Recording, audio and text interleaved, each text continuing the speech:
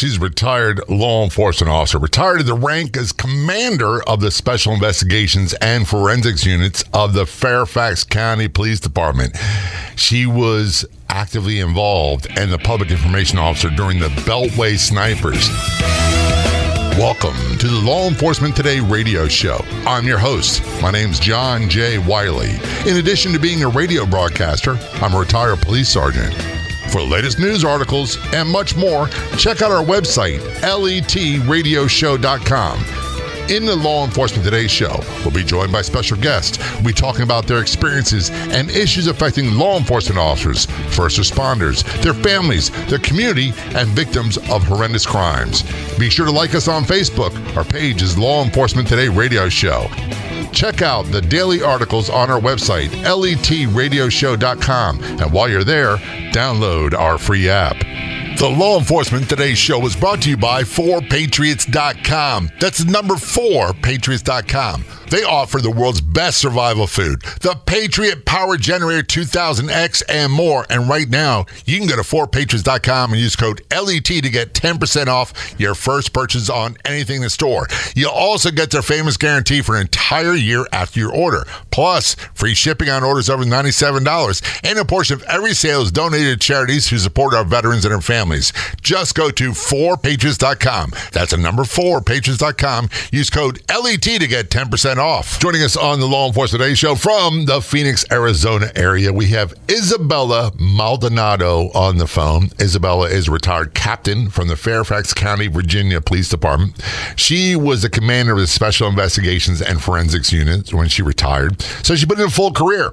And part of her career, everybody starts as a police officer, works their way up. Part of her career was as a public information officer, especially during the Beltway snipers. Isabel, thanks for your service. Number one, thanks for being guest on the Law Enforcement Today show. Very much appreciated. It is a pleasure to be here. One of the things that, and Fairfax is not terribly far from Baltimore, but it's night and day difference. And I want people to understand something. You know, Fairfax has a reputation of being a little bit more higher income, but it is a big department, and it has all the big department issues and high crime that goes along with it. Is that a fair assessment? Yes, actually, Fairfax County Police Department is the largest police department in the state of Virginia. And by the way, Virginia is a great state, a big state. I spent much of my life there as a kid. Before my dad, I'm a Navy brat, so my dad was stationed in Norfolk, and we spent most of my developing years in the Norfolk, Virginia Beach area. I've always loved Virginia. Virginia and Maryland are always a close toss-up for me, except in the wintertime, and except when it comes to taxes. I'll take Florida over that anytime. Well, I always joke that everyone who retires from back east, when you retire, you have two choices. You can either go to Florida or Arizona. So I chose Arizona. You obviously chose Florida. Yeah. How do you like Arizona? Is it appealing to you? Is it fitting you? I love Arizona. It's really, really great. I think it's got a cool desert Southwest vibe to it that I really do enjoy. And I got to ask you this, because people ask me all the time, do you miss being a cop? And I tell them in the very beginning, I did, because my career was cut short at 33, and I wasn't expecting. I wanted to do 20 to 25 years. But I was retired at 33 years of age, and I miss it tremendously. I don't now. Do you miss it? Not anymore, but there was a huge adjustment period. I totally understand what you're saying. It's a big transition. So part of what you do now, and we'll talk about this later, is you have a passion for writing books, and you've got numerous books you've written. Go online to our website, IsabellaMaldonado.com. You get all the information there, and we'll talk about those a little bit later. One of the things that a lot of people don't understand, myself included, is the role of the public information officer. Now, a lot of people misconstrue something. Police are not... It's frowned on if you talk to the media. It's frowned on if you're a police officer, sergeant, lieutenant, and it's a PIO's role because we don't want conflicting information getting out there. Is that a fair assessment? I think it's accurate that, yes, that the police do tend to look at you like, really whose camp are you in or something like that. And it's a lot of misconception that all of us who've ever had to work in PIO have fought to try to fight back against that, because it's really a very necessary thing to be able to establish relationships with the media. And it's also a high-pressure situation that I never really appreciated. As a police officer, as a street cop, whether I was a police officer or sergeant when I retired, I never totally understood the public information officers did. And for some reason, I always thought they had it easy. And there's other branches of police work that I feel the same way about. And usually, and I hate to say this, usually it's because I don't see things from their perspective. I see things from my perspective. Absolutely. And when we get into the case that we're going to talk about, you might even have more of an appreciation. I think especially a lot of PIOs, it seems like the trend these days is to civilianize the position. But when I was there, I was glad that it was all still at that point mostly sworn law enforcement. At the time I was heading up the PIO, I was a lieutenant at the time. I think that's very important because you can give a different perspective to the public when you've actually done the job, when you've gone out there and you've dealt with these kinds of situations. When you end up talking about it in front of a camera, you can speak with a totally different level of experience and credibility when you're in the uniform. Well, the other thing that helps is you're not a hothead. See, that's why I could never do that, because I would wind up losing it on people left and right. And I'd have no patience with news media, news reporters asking the same question over and over and over again. Was that something that you had to learn to get better at, or is that a natural skill set you had, that patience? It's a little bit of both, but you do learn to get better at it, and also you learn to deal with different reporters differently, and some of them will approach things differently than others, and you also can kind of learn, where you might be able to extend a little bit more trust. And I can go into some of the details about that too when I talk about this particular case that we're going to talk about, because there were times where I had to kind of be like, can I go off the record with this person, or are they going to burn me? What's going to happen? And it was just an amazing time. And actually, during that time period, dealing with the media, we all were kind of on the same team, because everybody was the whole area was being terrorized. Well, for those who don't know, we're talking about the Beltway snipers, and the entire media, not just of the D.C., Baltimore, Virginia news group, but the entire news media was focused on this because they had snipers. They were going around shooting people, killing people, and it seemed to be random. And for a long time, what people didn't see was, and I'm not saying this is a reflection of me, they didn't see action by the police, and they didn't understand why you couldn't give them more information. Do you recall what years that was? Oh, that was in like the early 90s. I want to say like 92, 93, I think, something like that. And I do remember some names that popped up. Charles Moose was the chief. Oh, yeah, Chief Moose. Yeah, yes, and there's some other ones. And look, we've had people on the show. Retired Maryland State Police Lieutenant was involved in the investigation. He wrote a book about it. He was a great interview. But we've never had someone that worked as a PIO. Now, you said you were a lieutenant, so you were not a rookie. You were not brand new at this policing gig. No. As a matter of fact, I was the commander of the public information office at that time. So that was I had several staff working under me. I was in charge of the PIO at that point. So, yes. So you had to be the buffer between the command staff and the news media, because I'm sure the news media was relentless about it. Oh, you have no idea, but you're going to by the time we're done talking. Right. Yes. Right. When people ask me questions like I'm some sort of expert about that, I didn't know. I didn't have answers about these Beltway snipers. Like, what is going on? I don't know.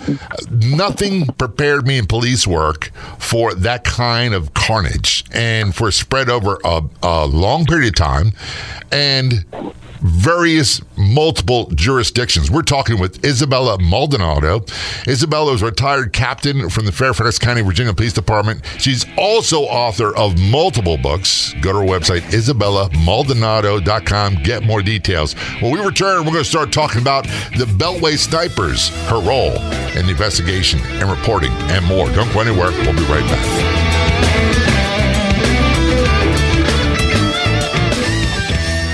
National security experts are warning our aging power grid is more vulnerable than ever. Imagine a blackout lasting not days, but weeks or months. Your life would be frozen in time right at the moment the power fails. Lights all over the country go out, throwing people into total darkness.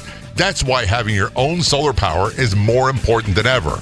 With the new Patriot Power Generator 2000X, you get a solar generator that doesn't install into your house because it's portable. You can take it with you, even use it inside. But it's powerful enough for your phones, medical devices, or even your fridge. And right now, you can go to 4patriots.com and use code LET to get 10% off your first purchase on anything in a store, including the Patriot Power Generator. You'll also get their famous guarantee for an entire year after your order, plus free shipping on orders over $97, and a portion of every sale is donated to charities who support our veterans and their families. Just go to 4patriots.com. That's number 4patriots.com and use code LET to get 10% off. That's 4patriots.com. Use code LET to get yours today.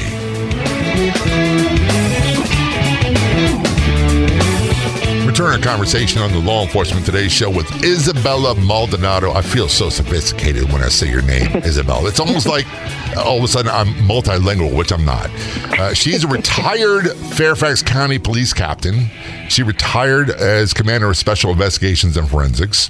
She was a lieutenant in charge of the public information office during the Beltway snipers incident. And by the way, Isabella stays very busy writing lots of books. She's got so many. Go to her website, IsabellaMaldonado.com, and get more information.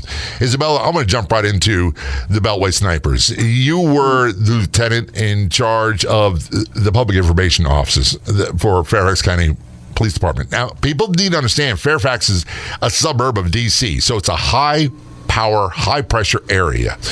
And then we get all these news organizations involved. They had to be handling you left and right. So there was a day before this occurred, and then a day when things started happening. Could you start with how you found out and take it from there?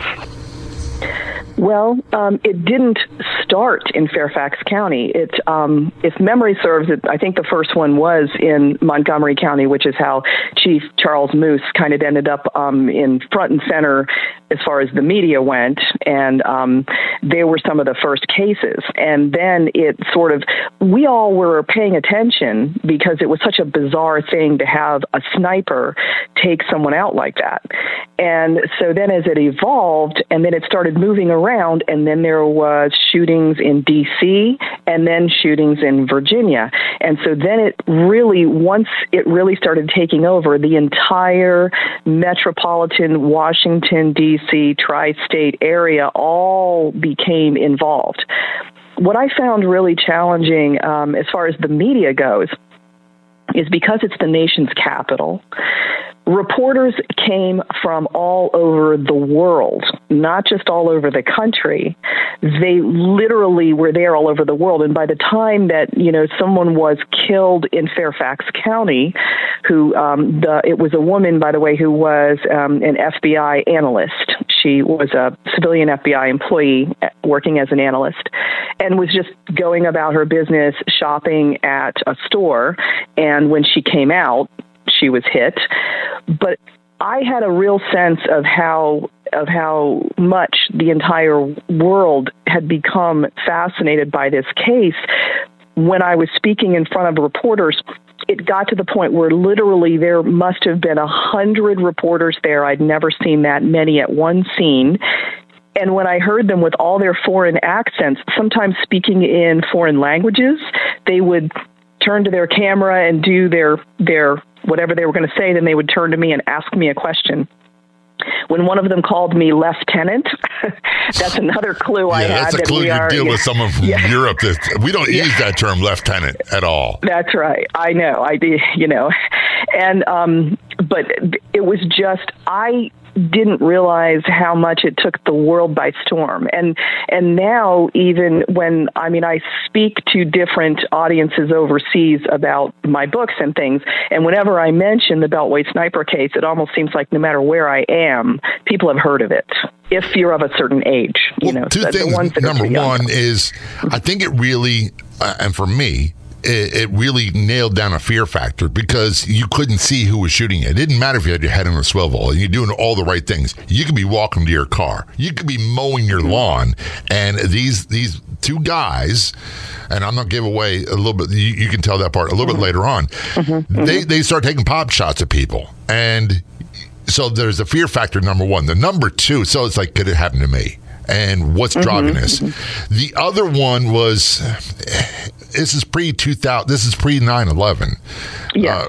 And we really, as a nation, or I should say as an individual, we really weren't paying much attention to terrorism. And this kind of sparked that fear as well. Is this a terrorist act? Are these organized terrorists doing this? Well, I believe that terror is terror. It doesn't matter if it's politically sponsored or by an outside entity. So I'd call them terrorists. Lastly, the amount of pressure on the departments to give information must have been nonstop for you. I have definitely have some stories about that. But first, I guess, to just make people truly understand, in case you either have forgotten because it's been a long time, or maybe you weren't around during when this all was happening.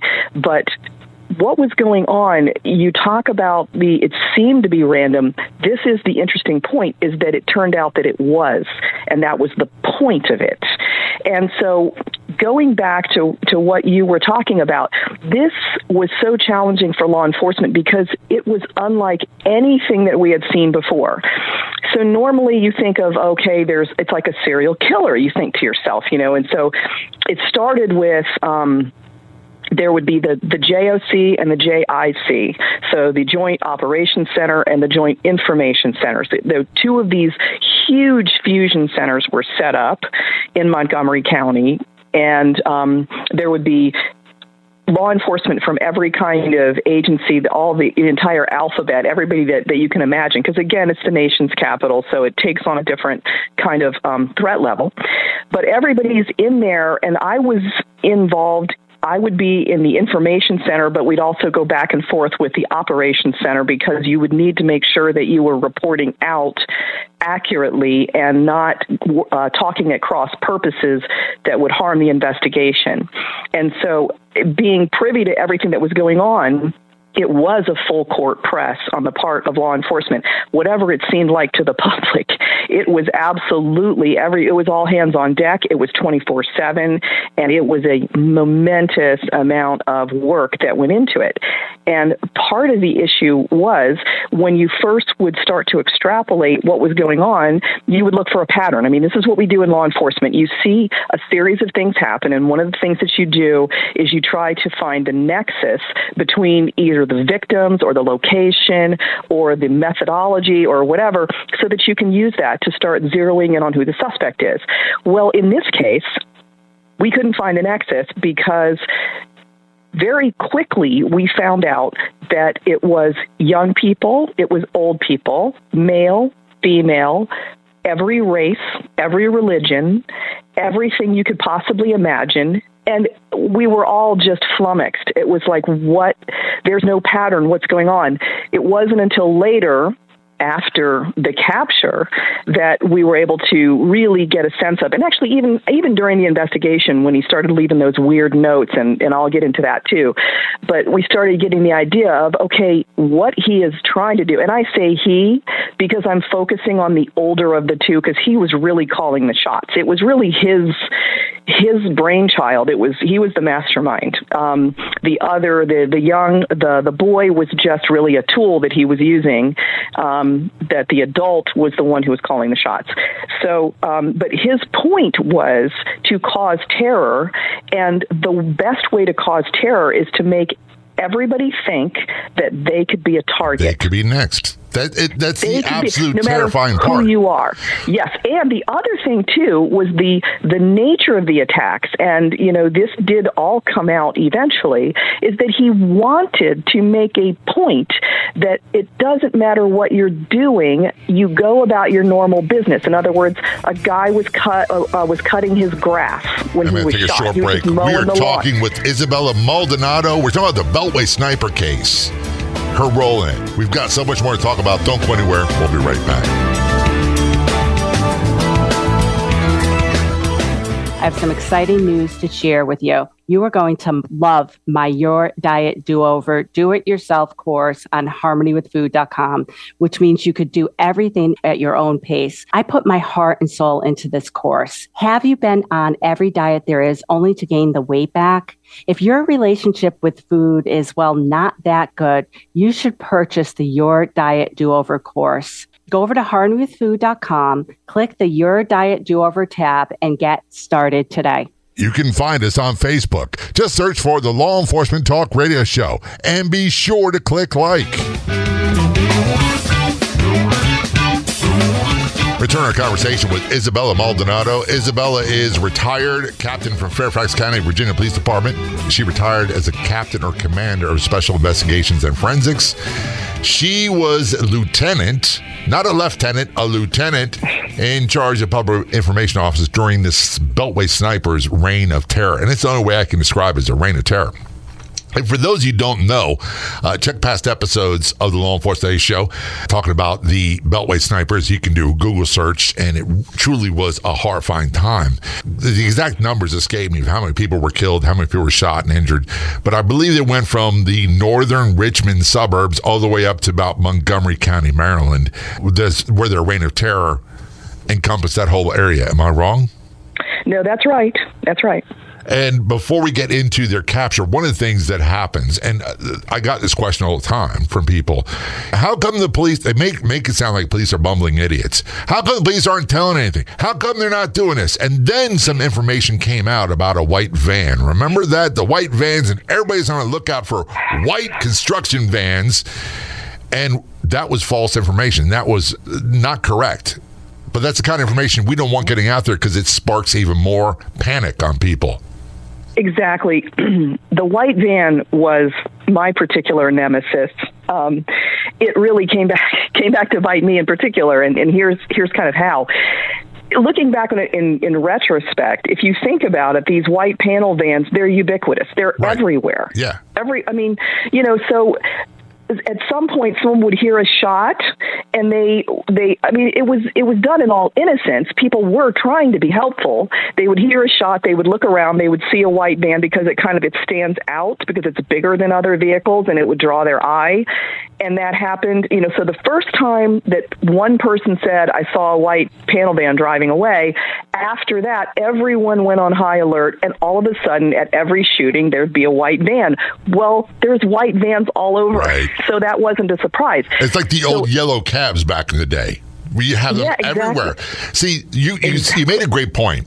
Two things, actually. Number one, the white construction vans. Ford, Chevy, and Dodge, the big three. Yep. Now we've got the other ones. They're all in it. And everybody uses them. And they're all over the place. So, you got to chase down every lead, because one of the unique things about this case, and you mentioned it earlier, when we do homicide investigations, it's almost always someone the victim knows or someone they're close to. So you work the scene out and you clear people based on evidence. When you have this Beltway sniper, you said something. There's no common thread with the victims. They don't look alike. They're not the same gender. They're not the same race, not the same religion, and it seems to be random. And it truly was at random. So it makes any kind of stranger on stranger homicide is really hard to solve. It really is.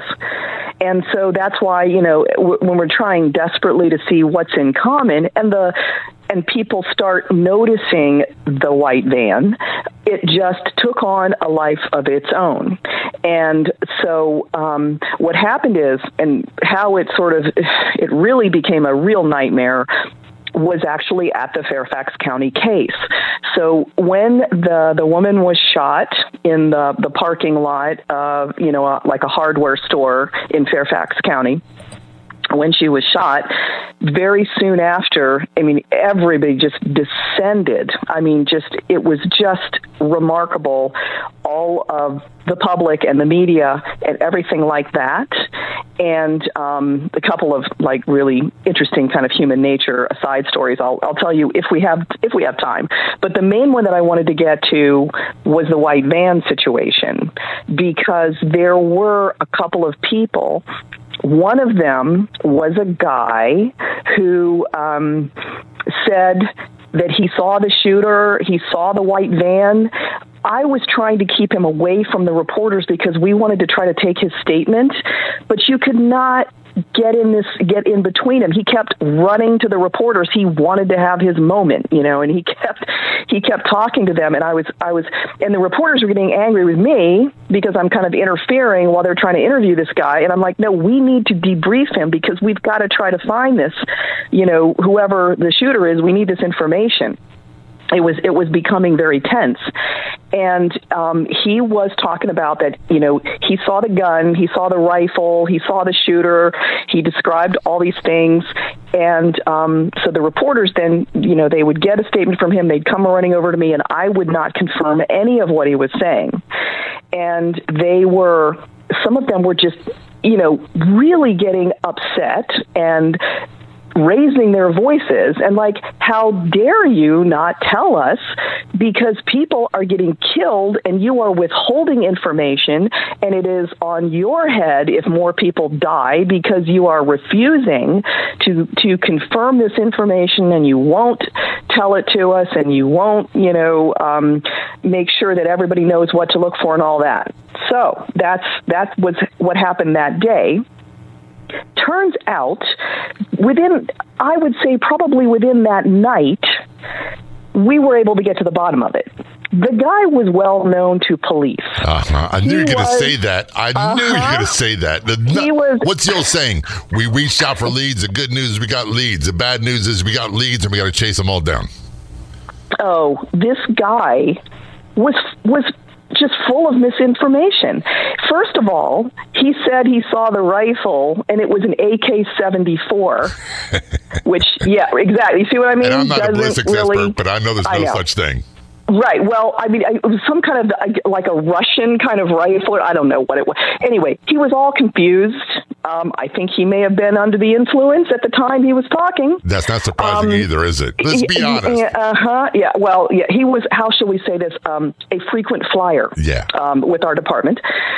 He had been a guest of the county a few times. Maybe that's another way to put it. But anyway, so he ended up being charged, actually, ultimately with false report. You're kidding me.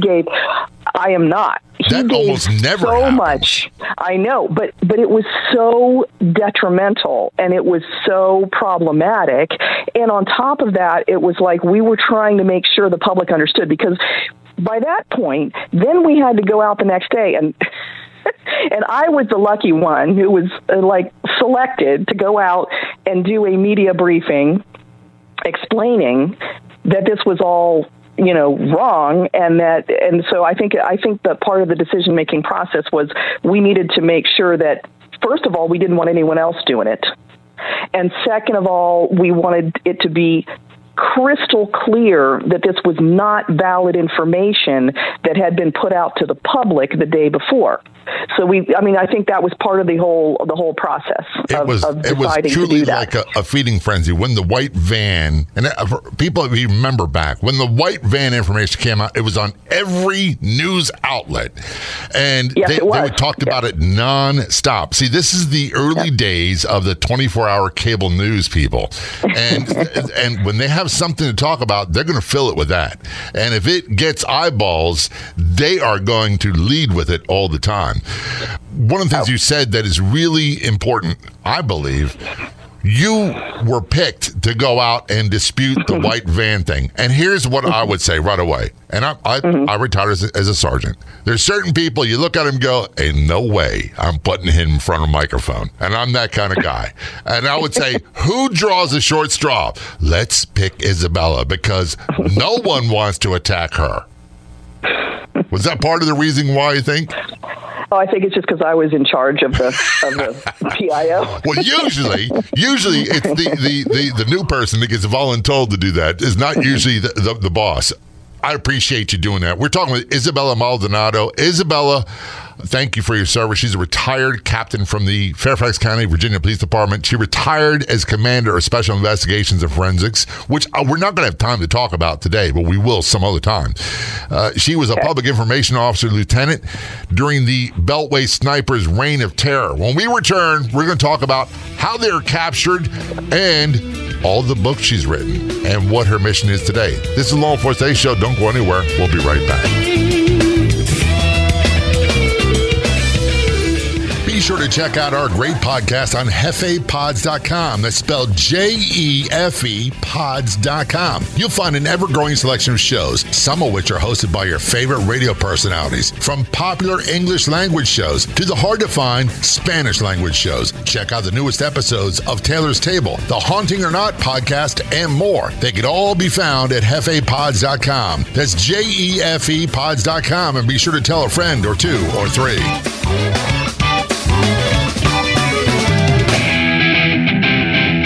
This is Law Enforcement Today Show. I'm John J. Wiley, retired Baltimore police sergeant, and I am joined by Isabella Maldonado. She's a retired captain from the Fairfax, Virginia Police Department, and she was the public information officer, head of that unit as lieutenant during the Beltway snipers' reign of terror. By the way, she's written many books. Go to her website, IsabellaMaldonado.com, and you'll find them there. We'll talk about that a little bit more later on. We were talking about the white van and how flawed that information was and how crazy the news media went with it. And everybody, they had every police between Richmond, actually probably to North Carolina, all the way to north of Baltimore looking for white vans. And at some point, that was proven to be wrong and not the right information. I know why police don't want to give that information. No one wants to be the one who ruins a good case. So you got to be very careful with giving out specifics. And the white van was one.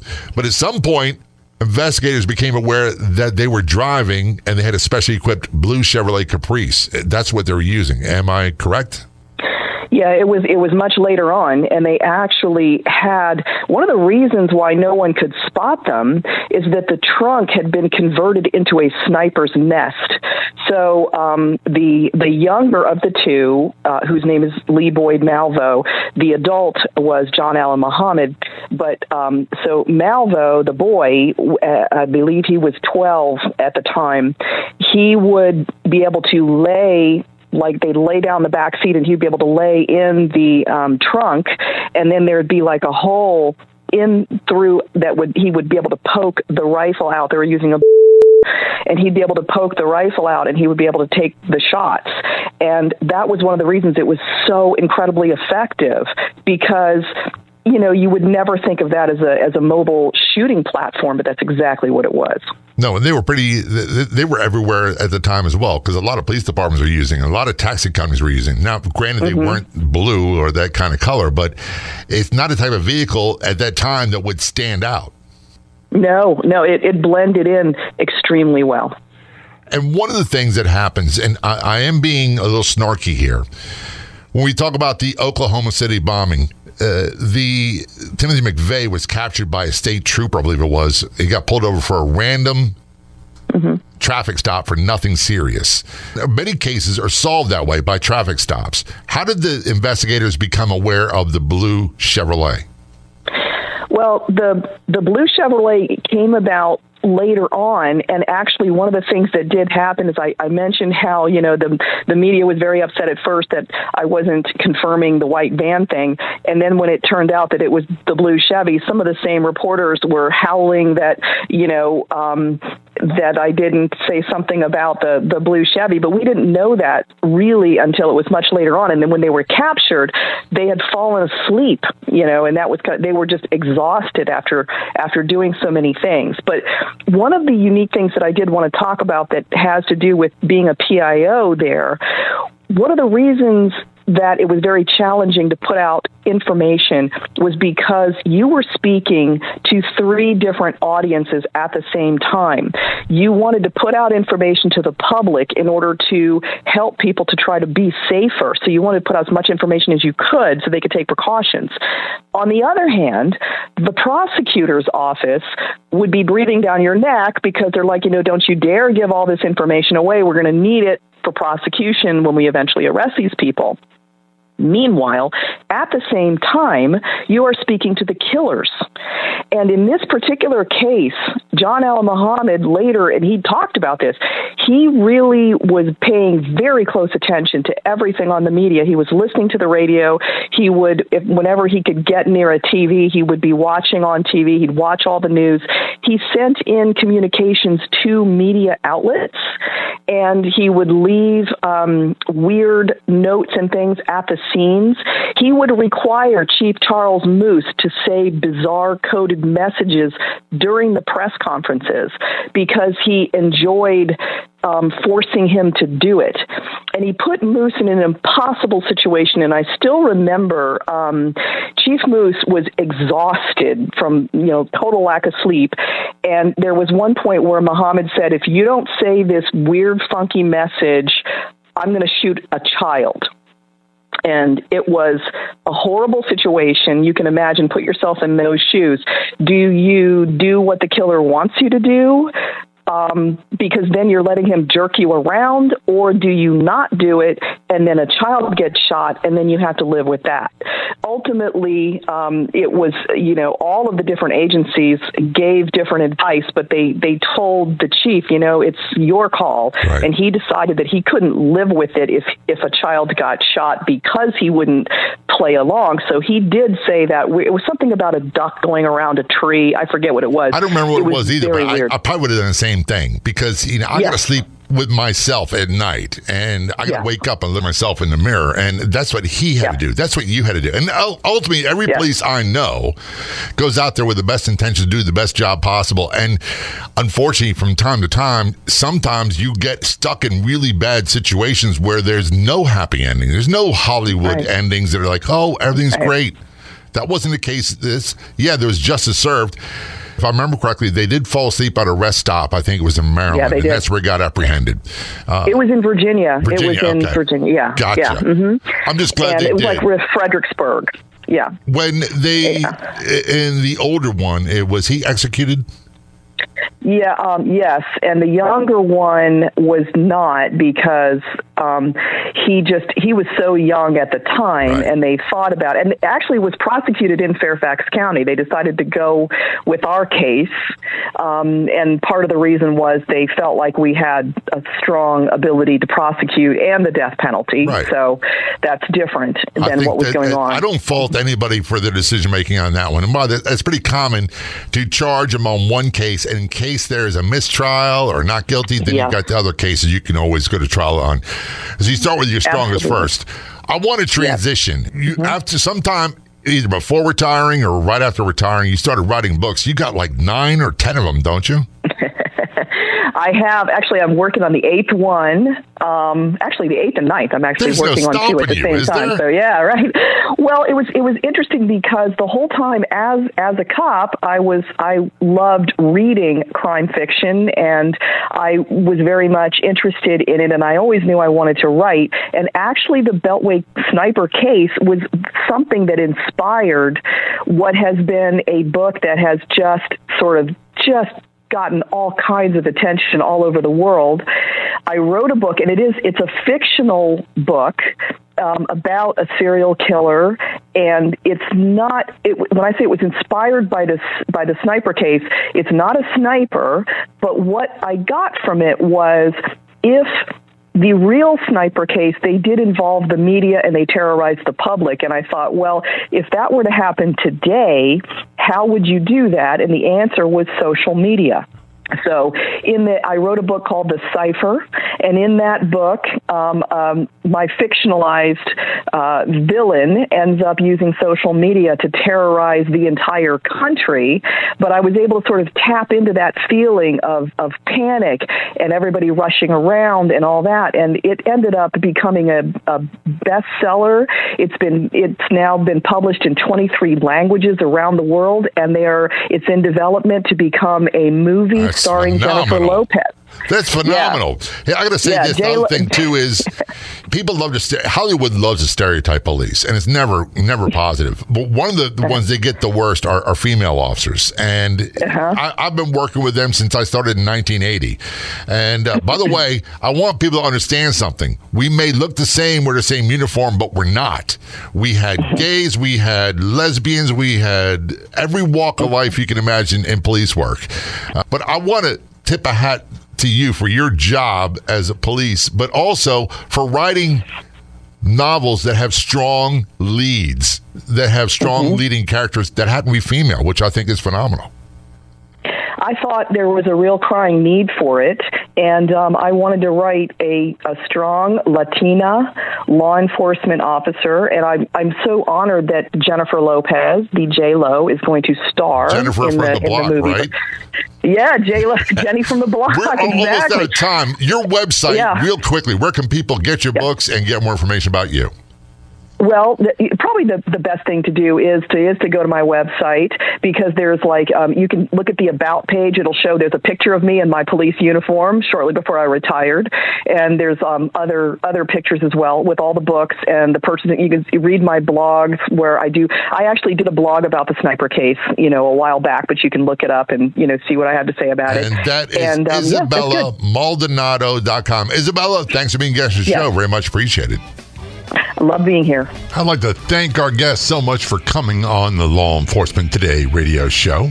The Law Enforcement Today radio show is a nationally syndicated radio show broadcast on numerous stations once a week and growing. If you enjoyed the podcast version of the show, please do me a big favor. Tell a friend. I'll be back in just a couple days with a brand new episode of the Law Enforcement Today radio show and podcast. Until then, this is John J. Wiley. See ya.